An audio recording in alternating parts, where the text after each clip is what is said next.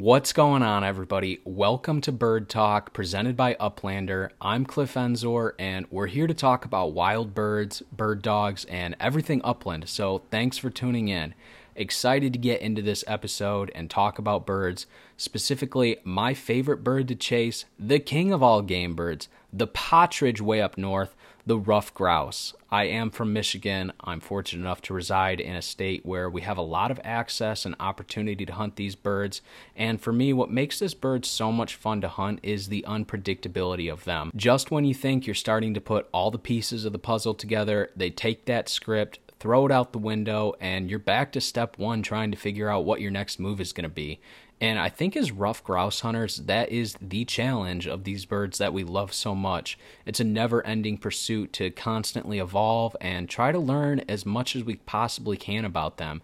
But in the end, no matter what we think we know, they always seem to humble us. So with today's topic, I want to get into a small window of opportunity it seems like that exists at the end of October to capitalize on some great shooting opportunities.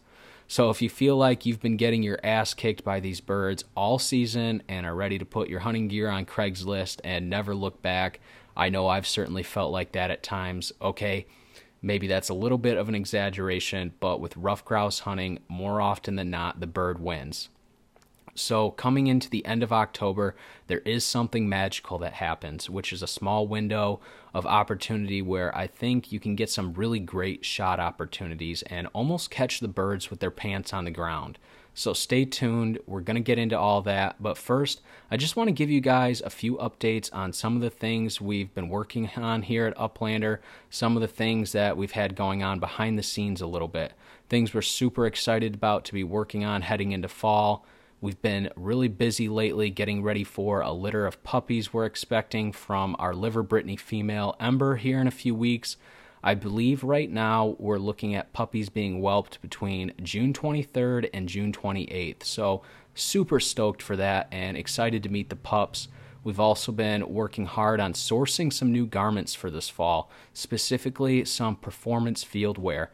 We're looking at some short and long sleeve options that would be made of polyester. We've done some of these shirts in the past, but I've been trying to find the best possible garment we could produce, and I think we finally came across the one. Excited for these because they have an awesome fit and feel to them, super breathable, wick moisture, dry extremely fast. They're odor, stain, and snag resistant, so I think they're going to make some badass shirts to wear during the early season in the heat and double as a base layer later in the year when the weather starts to cool. So with that said, let's go ahead and get into today's discussion. So every year, usually the end of October, the leaves begin to fall. And how does this relate to ruffed grouse hunting exactly? Well, ruffed grouse live in leaves and cover all year. Let's say from May, June, July, August, September, October, and when the leaves finally begin to fall, it takes them a few days to transition into life without leaves and all the foliage around them that they've been used to living in. And when this happens, it seems to make these birds pretty vulnerable. It's like they haven't realized that this change has happened yet. That's, kind of their life has been so used to and consistent with one thing and how they're doing their routine for the last 6-7 months or so, that when all of a sudden this overhead canopy, the foliage around them, when it's taken away, it's like they don't know how to react to it. Not in the sense of maybe not right away. Eventually they figure it out after a few days, but you do have a small window of opportunity for a few days when all the leaves finally fall down, all the foliage is dead, and the grouse have not adapted to life without all of that yet, and they go about their normal everyday routines. Usually grouse have the comfort, the security of all that foliage, all that leaf cover around them. It gives them a blanket of security, basically.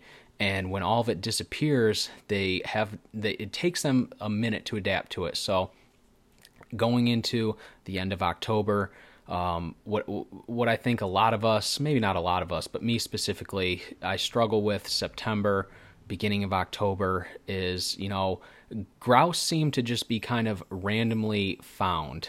There's so much cover everywhere. There's not, unless it's a specific food source that you're trying to target at one point of the day, it seems like they can just spread out and they can find cover to live in and virtually hide in everywhere they look, because there's foliage that's above them.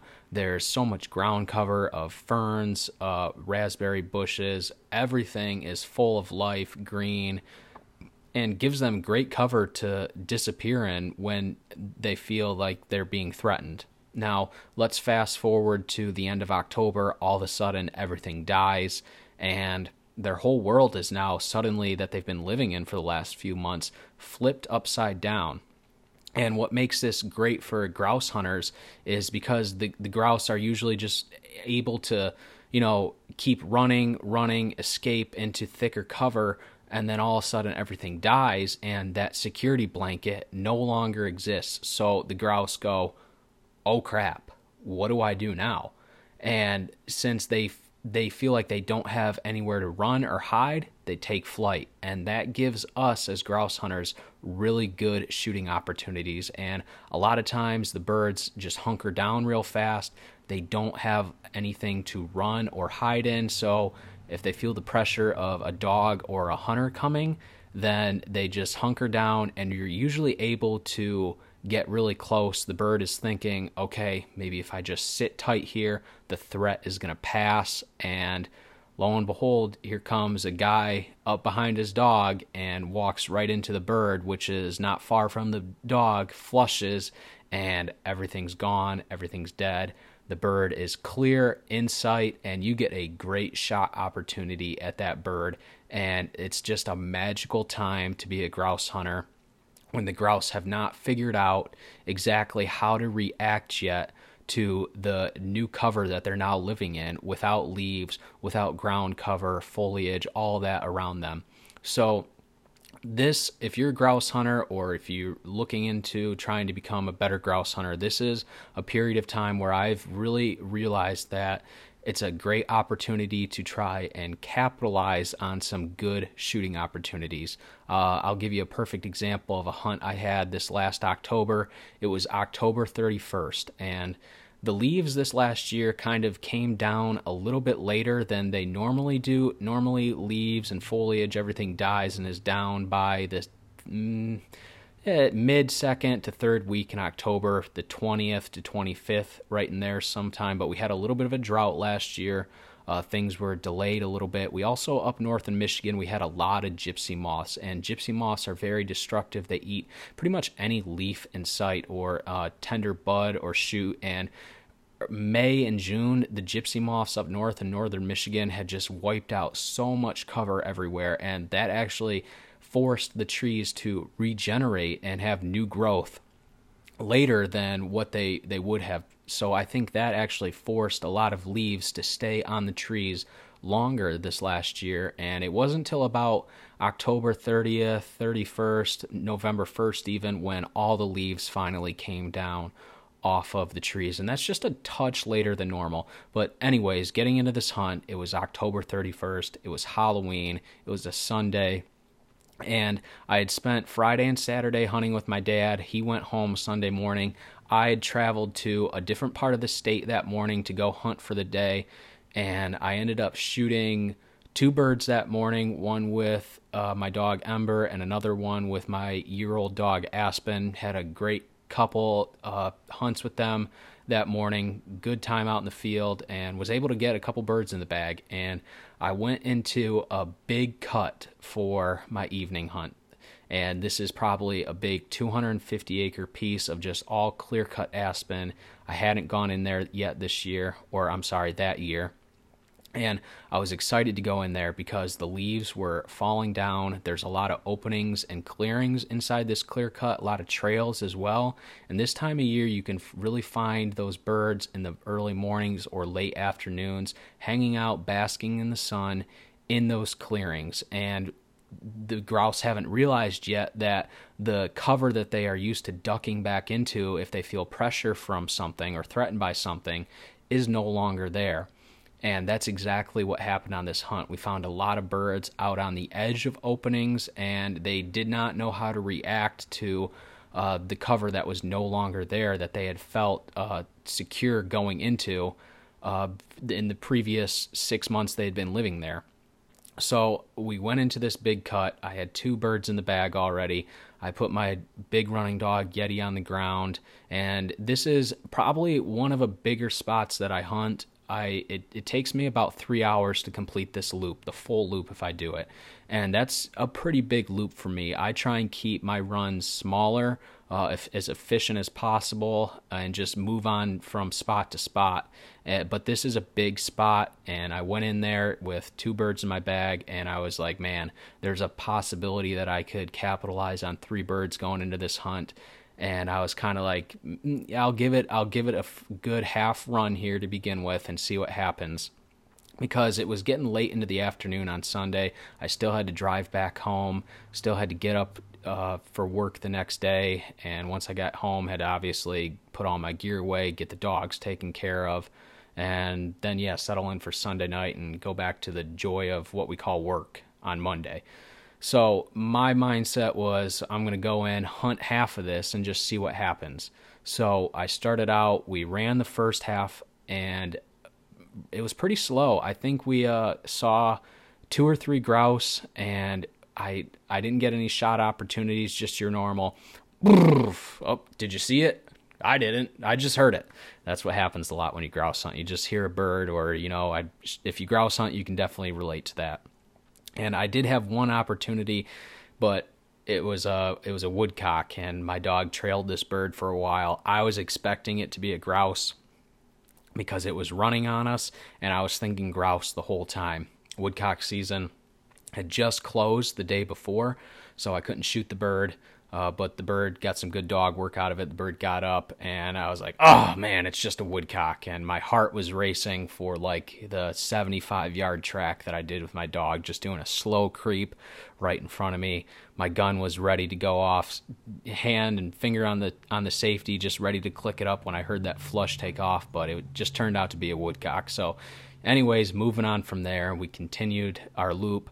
Just about at the halfway point, my dog goes on point on this little clearing edge right in front of me, and I can tell right away that he's got a pretty serious point. There's probably a bird in the area somewhere here. So I walk up behind him, and this bird basically flushes at my feet, shoots straight down the track, and wide open. You couldn't have had a better look at a grouse than I had right here.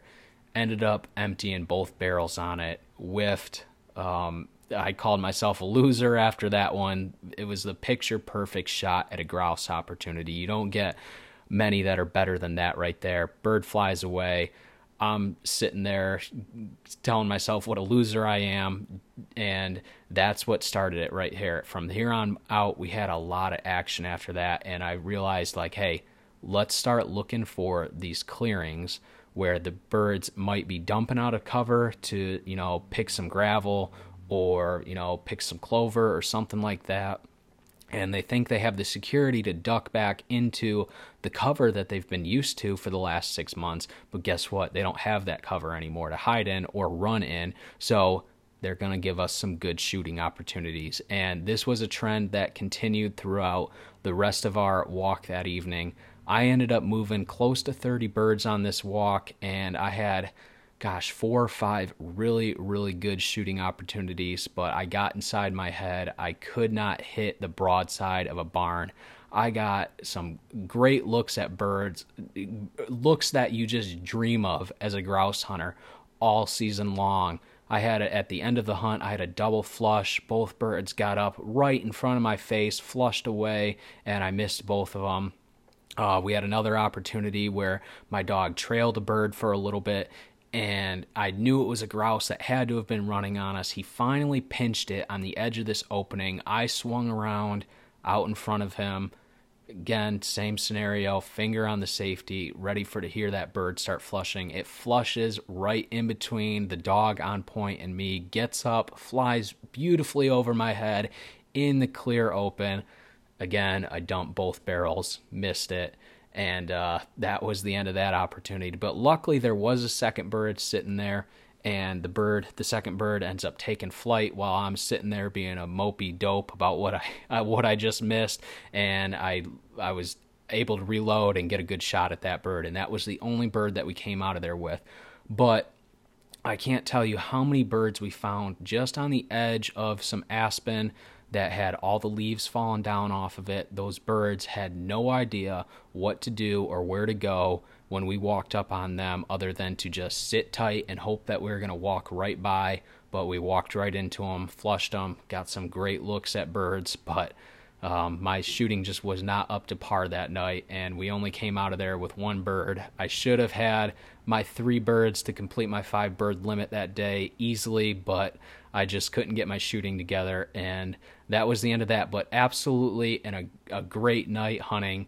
So much fun, especially when you're seeing that many birds, getting that many good looks at birds, and that is the window of opportunity that we wait for all year long as grouse hunters. So if you can catch birds just on those couple days right after leaves start coming down, you're usually going to get pretty close to birds, and you're going to get some good shooting opportunities. And it's something I look forward to every year at the end of October when the leaves start to fall and all the foliage starts to die. Now, where do we go once the foliage dies and the grouse have to relocate themselves? They figure out exactly, hey, we can't be here anymore because the cover's gone and we're basically just sitting ducks here. So where do the grouse go from there? Now, what I always look for is leaves or trees that are still holding leaves. There is two trees that hold their leaves longer than most in the woods, and one would be oak and another one would be beechnut.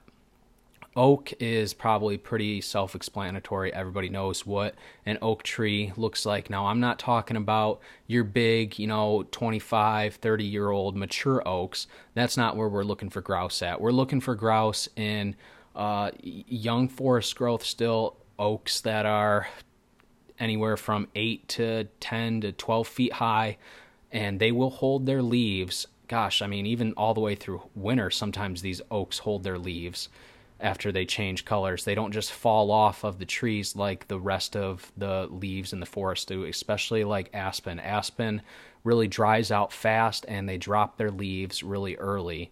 But oak leaves hold on to the tree for a long time, and if you can find a patch of young oak after everything else has fallen off the trees, that's where I find a lot of birds migrate to after all the leaves have fallen off the trees, because now they found cover that they can relate to that they've been living in for the past 6 months. And if you can find a good patch of oak with nothing else around it, a lot of times you're going to find some birds in there. Another example of a tree that holds its leaves for a period of time after everything else falls off is beechnut.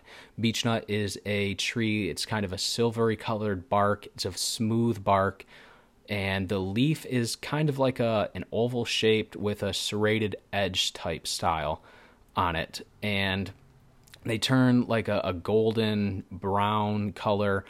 And actually, my buddy Justin Berkeley and we have a spot that he hunts quite a bit, and we call it the Golden Nugget specifically just because there's a lot of beechnut in there, and it's a fantastic place to hunt once all the leaves fall down. And we call it the Golden Nugget because that's what the leaves kind of look like, and it's a golden spot to hunt once all the leaves come down.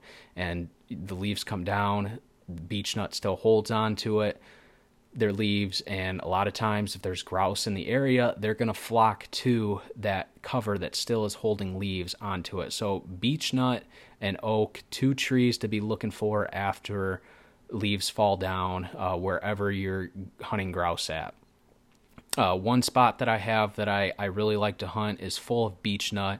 It's way back, and it's probably an 11, 12-year-old cut, and it has a lot of big pines that border around it, and the aspen is the right age, and there's a lot of beech nut mixed in with it, and there's these really big pockets of beech nut throughout the whole cut. And I love going in there after all the leaves have died in the surrounding areas and all the aspen leaves have fallen off, because I know I'm going to find birds grouped up in all those beech nut trees that are still holding their leaves on it. And I've got a video on YouTube if you want to go and check it out on our channel. It's called Good Dog Work, Poor Shooting, Deep Dive into Different Ruffed Grouse Covers. And in that video, I specifically talk about this section of beech nut, and you can get a really good idea of what this beech nut looks like and how it still holds its leaves compared to other leaves that are in the area, and what exactly these trees and those leaves look like. So definitely go and check that out if you have some time. It's a pretty good video and gives you an up-close and personal view of some of the places that I'm hunting and exactly what I'm looking for. And I do a little bit of a deep dive into that video of exactly what I'm looking for in the exact spots I'm going in to hunt. So just some things to chew on here, some things to think about when leaves start falling, and how the grouse are going to transition and relate to the leaves falling, and where they're going to disperse to after their cover that they've been living in has disappeared. So with that said, I think we're going to go ahead and wrap this episode up. Hope you guys enjoyed it. Again, just to backtrack a little bit here, be thinking about how the leaves falling affects the grouse, how it's going to affect their reaction to the cover they lived in, what they've been living in, and how they're going to transition into something else once all their cover dies, foliage is gone, and just, how the birds are going to react to that, and where you're going to find them in the next stage of their yearly life cycle. So hope you guys enjoyed this. Thanks again for tuning in. Next episode, like I said, I want this to be a user-driven content a little bit, and we had a listener reach out and mention to us about a topic with something that his dog that he's been trying to work on with differentiating his dog for, hey, we're just going for a hike, or hey, like it's we're going hunting. And how does you get your dog to react properly and in the right mindset when you go hunting, that the dog knows that we're going hunting and this means business. So don't run too fast and just lollygag around, or just don't be, wandering around just thinking we're out on a walk or just another, hike. We're actually hunting. This means business. So I've got a few thoughts on it. I've got some things that I do with my dogs to try and work on this, to make sure that their mindset is always in the right space when we hit the field, and to make them realize that we might run into a bird right away. So you better be thinking about finding that bird as soon as I tell you to go hunt, and not just, we're just out here, running around, and if we find a bird, we find a bird. So anyways, looking forward to talking a little bit more about that topic on the next episode. If you guys have anything you want to be discussed here on Bird Talk, shoot me over a message on Instagram. That's Uplander Lifestyle, or shoot us a message, an email, uplander18@gmail.com. Hope you guys enjoyed this, and thanks again for tuning in, and we'll see you next time.